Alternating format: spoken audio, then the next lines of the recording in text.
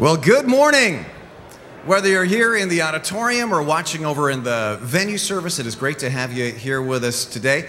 I want to direct your attention to a little book by Richard Lederer. It is called The Bible According to Kids, and it compiles some of the actual things written about the Bible or said about the Bible by kids in Sunday school classes. Now, you might have seen some of these before, but this is a great little book that puts all these together. Things like this: Lot's wife was a pillar of salt by day, but a ball of fire by night.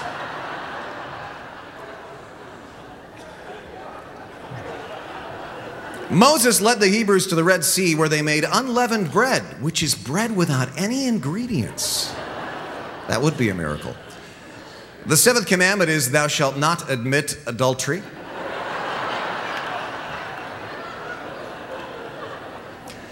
Solomon, one of David's sons, had 300 wives and 700 porcupines.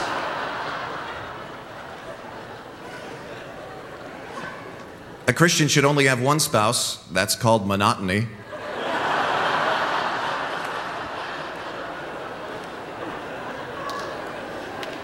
No, it's not.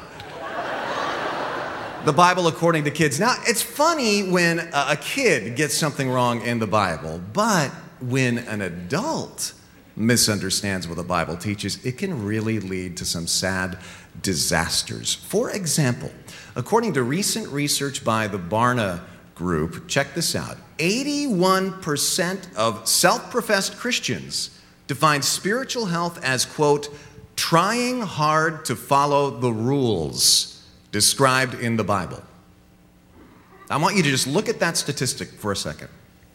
That right there is, in my experience as a pastor, one of the most common misunderstandings of what the Bible teaches.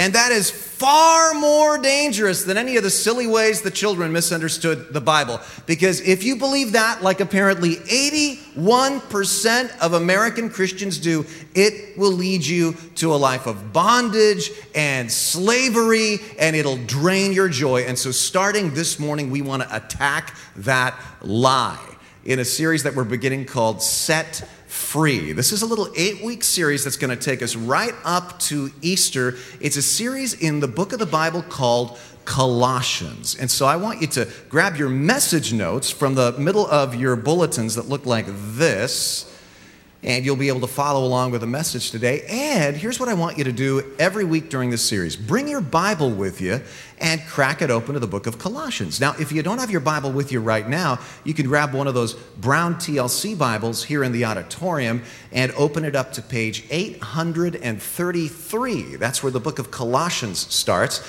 And over in Venue, they've got extra Bibles on the table in the back. And what I want you to kind of do during this series every week is kind of prop the Bible open to Colossians on one knee and put your sermon notes there on one page of that Bible. You can take notes, but you can also, if you have your own Bible, write things in the Bible that you're learning and studying about this book, because I want to teach you methodology about how to get through a book of the Bible verse by verse and really understand it.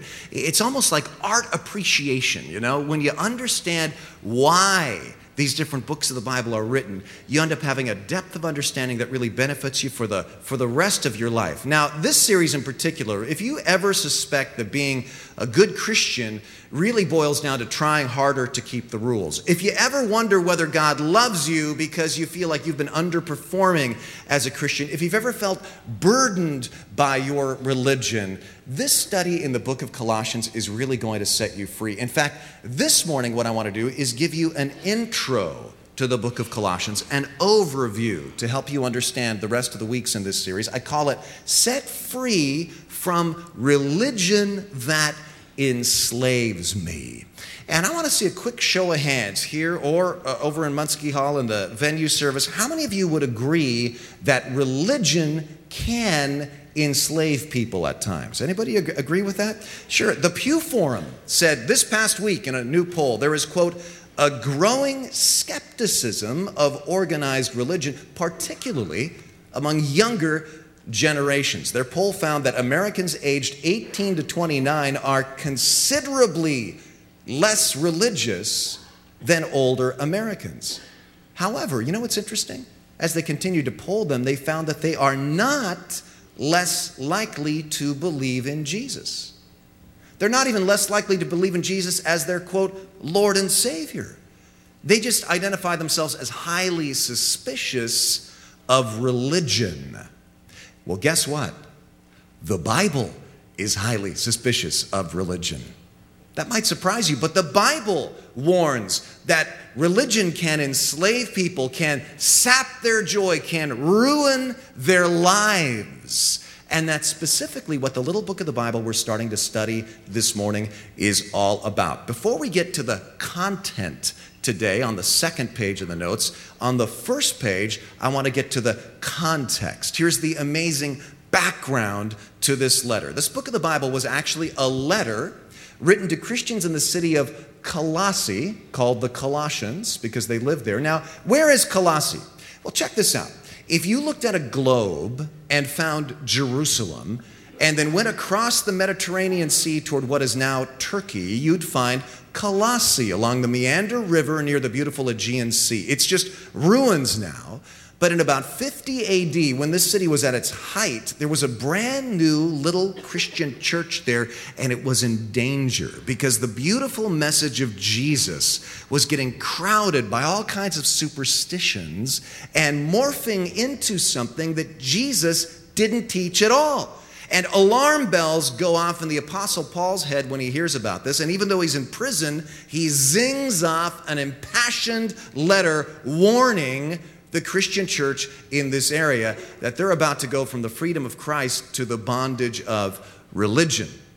Now, one reason that I'm so excited about studying the book of Colossians is because of all the places in the Bible, this one seems to me to be the most like Santa Cruz in a lot of parallels. Just listen to them. Colossae was actually in a resort area like Santa Cruz, near a river that led to the ocean. One ancient writer said it was one of the most beautiful spots on earth. So it had natural beauty in a Mediterranean climate. In fact, if you look at pictures of it, it looks like this could be a picture of Corralitos or Watsonville right here. Very similar climate.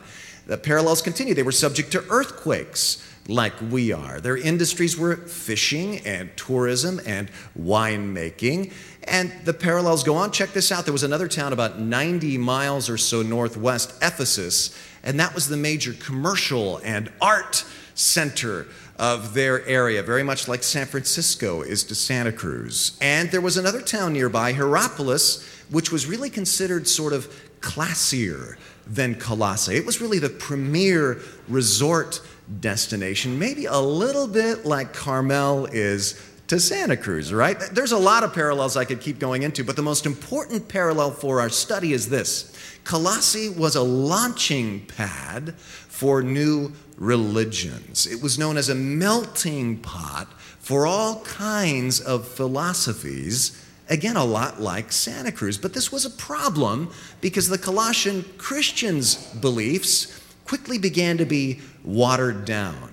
Now, the exact content of their teaching is now lost, but we can piece it together based on clues, both from the book of Colossians and also from other ancient writers. So jot this down in your notes. They believed in Jesus, true, but they also believed in occult knowledge. Occult knowledge. Now, let me talk about this one for a second. The occult basically means hidden or secret or mystery. And many scholars believe that the Colossian beliefs were the seed of a later teaching called Gnosticism. Now, Gnosticism, that word comes from a Greek word meaning, Gnostikos is the Greek word, that's the root of it, and that means good at knowing. It implied a special class of elite people who had secret knowledge, who said, it's great that you believe in Jesus, but to really get to the next level, Jesus is kind of like entry level. They minimize the role of Christ. To get to the next level, you need to be initiated by us into the occult secrets that only we masters can teach you. And so what were the kind of things that they taught the Colossians to believe? Well, here's some of what these prophets told the people. Worship angels. Worship angels. Why? Here was their reasoning. The world is so evil that a holy God cannot come near to it. So he sends his angels, layers upon layers of angels between us and a holy God. So although you could never get in touch directly with a holy God, with the help of us, the wise masters, we can teach you how to get in touch with your spirit being, they called them aeons, your spirit guide, your angel, and then that angel will talk to another spirit guide, will talk to another spirit guide, and eventually you'll get to hear from God through all these layers. They also taught them to believe in astrology, because they thought the physical world was evil, astrology. But the stars were seen as spiritual, not worldly, because they were high above the evil physical plane. And so the Colossians grew to believe that the stars were another way that God could communicate his will to human beings perfectly. And then finally, they had all sorts of strange rituals and diets, as if doing these rituals and keeping these dietary rules would make them more spiritual Christians. Now look at this list. Do you see why I said this was the perfect epistle for Santa Cruz? The parallels are fascinating. In fact, you could summarize all of this in a two-word phrase. Just jot this down somewhere in your notes. Christ plus. That defined the Colossians' thinking. They believed in Jesus, but they really minimized his role. As I said, he was the entry into the Christian life, but then they had to have all this other stuff to get to the next level. How many of you have ever read C.S. Lewis's book, The Screwtape Letters? Can I see a show of hands? It is a fascinating little book. It's about a senior demon named Screwtape, and he is training his nephew, who's a junior demon named Wormwood. And it's a very funny book. It's written as if they're both in a multinational corporation. You got to read it if you never have. But at one point, Screwtape, the senior demon, finds out that one of his nephew's humans has become a Christian. And he writes this bit of advice. My dear Wormwood, the real trouble with your patient is that he is merely Christian. What we want, if they become Christians at all, is to keep them in a state called Christianity and the new psychology, Christianity and faith healing, Christianity and psychic research, Christianity and astrology. And that right there is a great description of Christ plus, and a great description of what the Colossians were into. Now, before you judge the Colossians and think, what a weird thing for Christians 20 centuries ago to be into, I think many Christians today believe like this. In fact, I know many Christians are like this because for years I was like this. Every new teaching that came out about the deeper life, man, I had to hear it. Or secrets to a better prayer life. Give me the secrets I don't know now. Or the hidden Bible Isaiah diet that's going to make you supernaturally more healthy. I was right there. I believed in Christ. Plus, I wanted to do a lot of other things in addition to be a really spiritual Christian. Now, what's the problem with this? This isn't in your notes, but the end result of Christ plus thinking is really slavery, because you're just never sure you've done enough. The guy came into my office one day and said, Renee, I've done it all. Evangelical Christianity, Catholic pilgrimages, chakra tuning, past life regression, channeling, and I think I am going insane. I said, why? He said, because I look at all the catalogs of Christian books and New Age seminars and special teachings that get mailed to me and emailed to me, and I'm so worried I'm going to miss one. I'm going to miss the key one. What if one of these dozens of classes and groups that I haven't taken yet has the answer I'm missing? For him, it all led to exhaustion because he had no way to discern what one thing was more important than another. And maybe you can relate to that guy. They tell you Jesus came to set you free, but you feel like you're in chains again, religious chains. That's because somebody once said there are really only two religious systems in the world. There's the religion of human achievement that says, do. And this is what the Colossian teachers were telling the Colossians. Do more. You got to do this. You got to do that. You got to try harder. And a lot of Christians hear this, even though they're in Christian churches. It's kind of like the joke you might have heard about the guy in the airport who realizes he's forgotten his watch and he needs to know the time. And so he sees a guy who's lugging 2 suitcases and he stops him and says, "Hey, buddy, can you tell me the time?" And the second guy puts down these 2 very heavy suitcases, looks at his watch and says, "Yeah, I can tell you the time here and wherever you're going, and it looks like you've got an overweight bag there, according to my phone, and better get that Swiss Army knife out of your carry-on. I can see it with my x-ray function on my watch, and your body fat index is a little high, and if I were you, I'd really watch your cholesterol." And the first guy says, "Your watch tells you all that?" "Oh yeah, that and much, much more." And the guy says, "I want that watch." Second guy says, "It's not for sale." $1,000 right now, cash, not for sale. $10,000 for that. What, 10,000? All right, it's just a prototype, but for $10,000, it's yours. Takes it off, gives it to him. First guy straps it onto his wrist, walks away smiling. But the second guy lifts up both suitcases and says, "Hey, buddy, you forgot the batteries." And in many churches, that is people's experience with Jesus. People are told Jesus is amazing. And then once they buy into it, teachers say, "Oh, and you have to do this, and you have to do this, and you have to keep these rules," and they add all kinds of extra baggage onto it. It's the religion of human achievement that says do. But there's another religion, a religion of divine achievement that says done. What did Jesus Christ say on the cross? He hung on the cross, and did he say, "It is pretty much done now. The rest is up to you. Good luck, friends"? No, he said, "It is what? It is finished." So what's the prescription? How do I get set free from religion that enslaves me? Well, Paul says in this letter, focus on Christ alone, not Christ plus. And that's the theme for the whole book of Colossians. Look at some of the key verses. And you can see why Paul does these things, because they've been so minimizing the role of Christ. He says, no, Christ is the visible image of the invisible God. He holds all creation together. By Christ, God reconciled everything to himself so that now you are complete through your union with Christ. That word complete there, that's an awesome word, and it's a key word in Colossians. It occurs in its various forms over and over again. In English, it's translated fullness or completeness. And you'll see it again and again. Everybody wants fullness in life, right? Everybody, no matter who you are here, you want a sense of completeness, of satisfaction. And Paul's saying, don't get misled onto some wild goose chase thinking that your completion is going to come from some mysterious teaching that you haven't heard yet.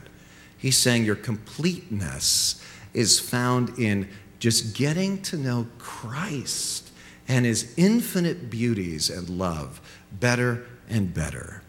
In fact, here's a real key verse to the whole book. So then, just as you received Christ Jesus as Lord, continue to live in him. He's saying, remember how you became a Christian? You just fell in love with Jesus. Well, do that again now. That's the way you grow. You take away the distractions and simply, purely focus on Christ. You know, there are people in churches all over the world longing to live like this. There's a viral video out right now called Why I Hate Religion But Love Jesus. It's by a guy named Jefferson or Jeremy Bethke. He's just a 22-year-old guy, and he posted this video on YouTube January 10th. It's an amateur video. And when he went to bed that night, he bet his roommates how many views it would have in the morning. And the high bet was 6,000, the low was 1,000, and they thought that would be crazy. He got up the next morning, it had 100,000 views. As I stand before you today, it's had over 19 million views on YouTube. And let me put that into context. The number one rated TV show in America last week was Wednesday's edition of American Idol. It had 8.5 million viewers. So this has 2 times more than the number one network television show. Now, in an interview I read, he said, this is not an attempt to bash all religion or churches, but rather, quote, to write a poem against legalism. Now, it's very controversial. But with all this in mind, I want to show you just about 60 seconds of the end of the video, and you tell me what you think. Watch this. Now back to the point, one thing is vital to mention.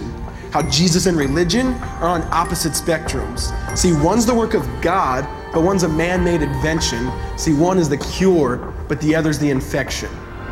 See, because religion says do, Jesus says done. Religion says slave, Jesus says son. Religion puts you in bondage, while Jesus sets you free. Religion makes you blind, but Jesus makes you see. And that's why religion and Jesus are two different clans. Religion is man searching for God. Christianity is God searching for man, which is why salvation is freely mine and forgiveness is my own. Not based on my merits, but Jesus' obedience alone. Because he took the crown of thorns and the blood dripped down his face. He took what we all deserved. I guess that's why you call it grace. And while being murdered, he yelled, "Father, forgive them. They know not what they do." Because when he was dangling on that cross, he was thinking of you.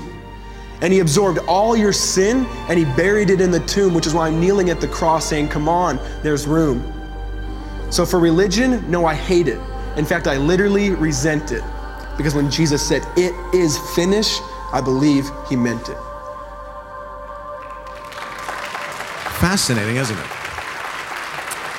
Now, it's controversial because a lot of people say, well, we wish he would have said legalism, not religion, and that is what he intended. But I think he's deliberately trying to be a little provocative there by saying religion versus Jesus. But the sentiment that's behind it is certainly the sentiment behind, well, the epistles of Paul to the Galatians and here to the Colossians, that Jesus came to stand against the man-made religion of human achievement. And I don't show that video to endorse every single way he used every word, but I show it to you to demonstrate that this is still a viable issue today.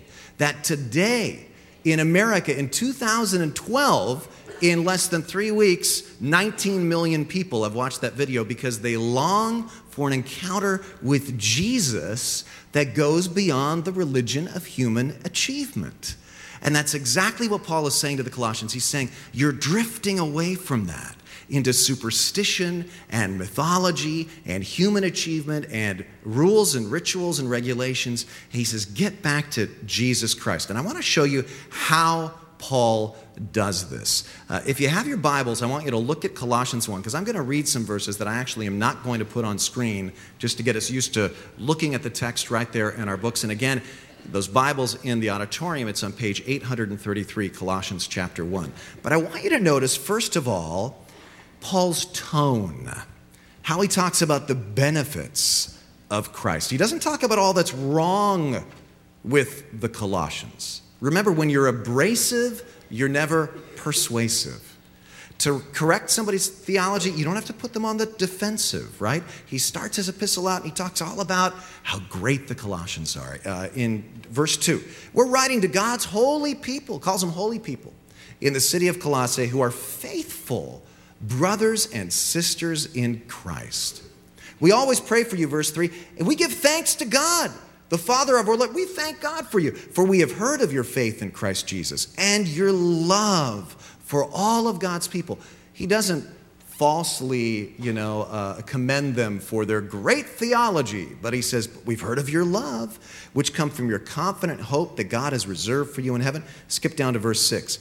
This same good news that came to you is going out all over the world. In other words, this isn't just your little religion to play with and morph and treat as a smorgasbord. This is a faith that's going out all over the world. It's bearing fruit everywhere by changing lives. Now watch his emphasis here. Just as it changed your lives from the day you first heard and understood the truth about God's wonderful grace. It started changing you on day one.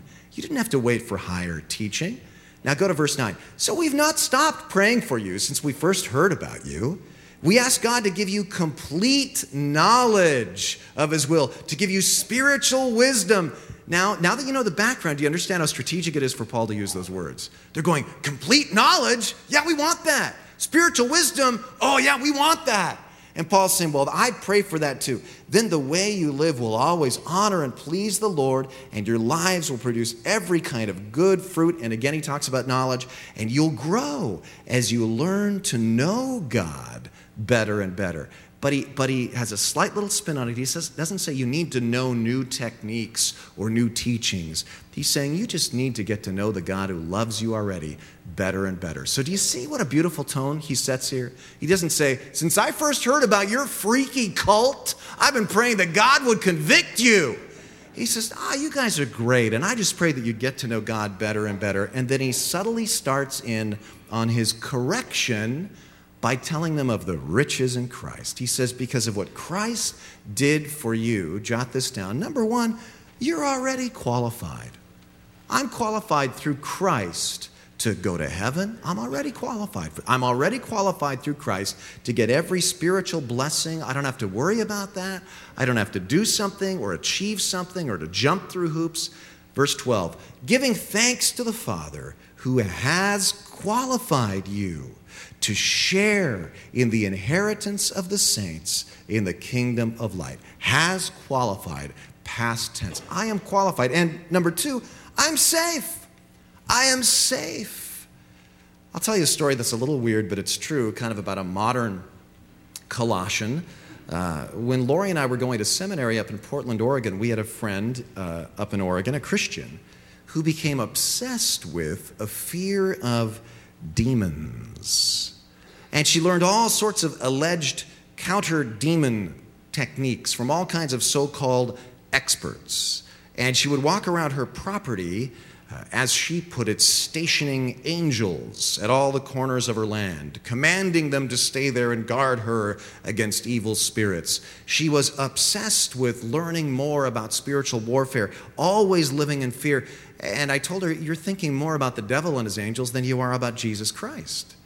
Because I don't think she understood truths like this in the next verse. For he has rescued us from the dominion of darkness and has brought us into the kingdom of the Son he loved.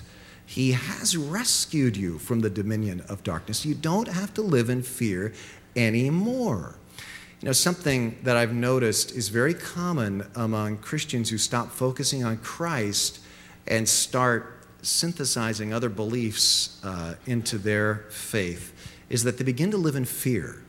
They begin to have less confidence when it comes to the future, when it comes to even evil spirits, when it comes to all sorts of these things. And Paul's saying, you know what? You're safe because Jesus Christ has rescued you. Don't spiral into all kind of a weird obsession on spiritual warfare and so on. And then especially we have a hard time believing Paul's third point. I am forgiven. I'm forgiven. Now, right now, you might feel guilty about something you did last night or last week or last year, and you still feel ashamed. And you even came to church thinking about ways you could try to prove to God that you're still worthy. But look at what this says in verse 14. God has purchased our freedom with his blood. He has forgiven all our sins. All, again, the picture of completeness or fullness. You are fully forgiven right now, even of that sin you are thinking of right now that still makes you guilty. I mean, look at this list. Maybe you say, oh, well, this might be true. Paul says this is true, but it doesn't always feel true. I don't know if I even believe this. I don't know if I can say out loud, I am qualified, I am safe, I'm forgiven. It doesn't feel true. Well, maybe because you've started to believe lies that are enslaving you.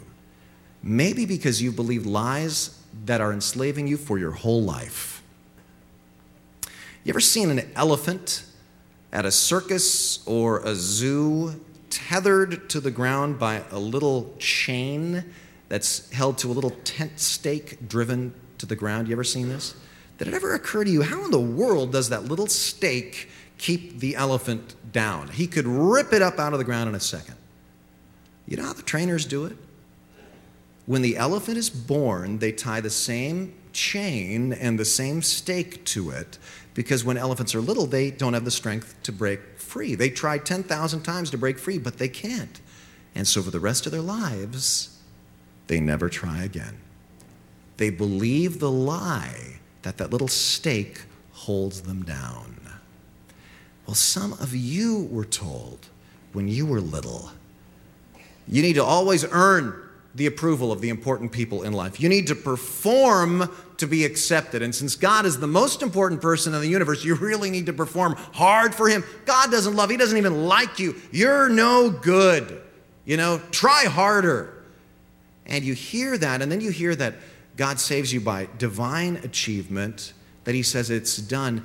But because of those lies you've heard your whole life, you constantly slip back to do more. That little stake of lies holds you back, but it's a lie. So pull it up, tear it apart. The truth is, Jesus came to set you free. So put these truths up, there in your notes. Tape them to your bathroom mirror where you're going to see them every morning, or tape them, in your Bible, or put them by your bed. Read them every day this week. In fact, here's an assignment for you. Why don't you just read the little book of Colossians through this week and see all of the beautiful truths that Paul is telling the Colossians? This is what's true of you. You don't have to worry anymore. This is the simple truth. Don't complicate it. So this is just the briefest glimpse at Paul's letter to the Colossians, but I hope it's got you kind of stoked that each week when you come back during this series, you're going to find remarkable truths that set you free. The bottom line for Paul is to keep a simple focus on Christ. And that's what we're going to do right now as we get ready to close in communion. But you know what? Listen, even communion can get complicated, right? Even communion can turn into a time where you're just sitting there focused on your sins instead of rejoicing in the fact that your sins are forgiven and focusing in Jesus. I'll tell you a true story that you may have never heard before. In Leonardo da Vinci's famous painting of the Last Supper, Jesus Christ's hands are empty, but there's a story behind that. Da Vinci dedicated 3 years of his life to this painting, determined it would be his crowning work. And before the public unveiling, he decides to show it to a friend whose opinion he totally respected. And his friend loves it, and he keeps saying, the cup in Jesus' hand is especially beautiful. And Da Vinci says, thank you, and immediately starts to paint out the cup. And his friend is astonished and says, what are you doing? And Da Vinci says, in this painting, nothing must detract from the figure of Christ. In fact, if you look at the painting closely, this is the painting before the restoration, you can see that the stem and the base of the cup was starting to be visible again as the later paint flaked off that Da Vinci had put on top of it.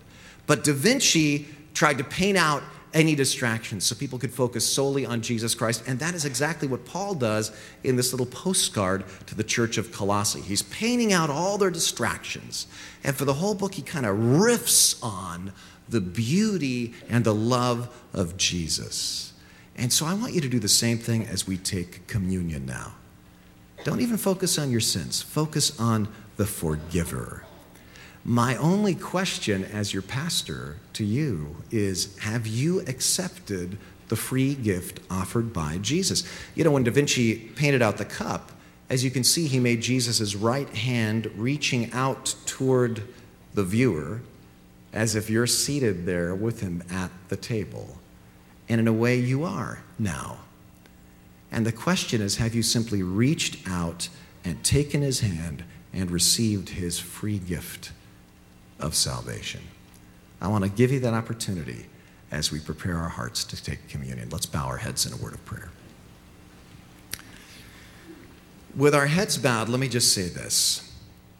Here's a chance for you to remember that God wants a personal relationship with you.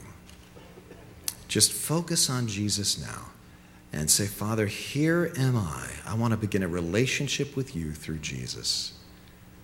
Or maybe you're already a Christian, but you've been staked down by a lie that you've let get into your soul, that you have to do more, try harder. But you've been reminded today, the Bible says God has qualified you, has made you safe, has forgiven you. And if you believe it, you will find yourself soaring in his grace today.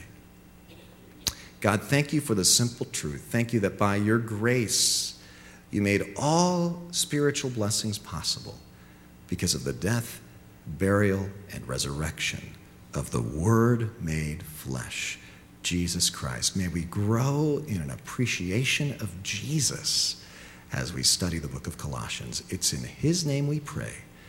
Amen.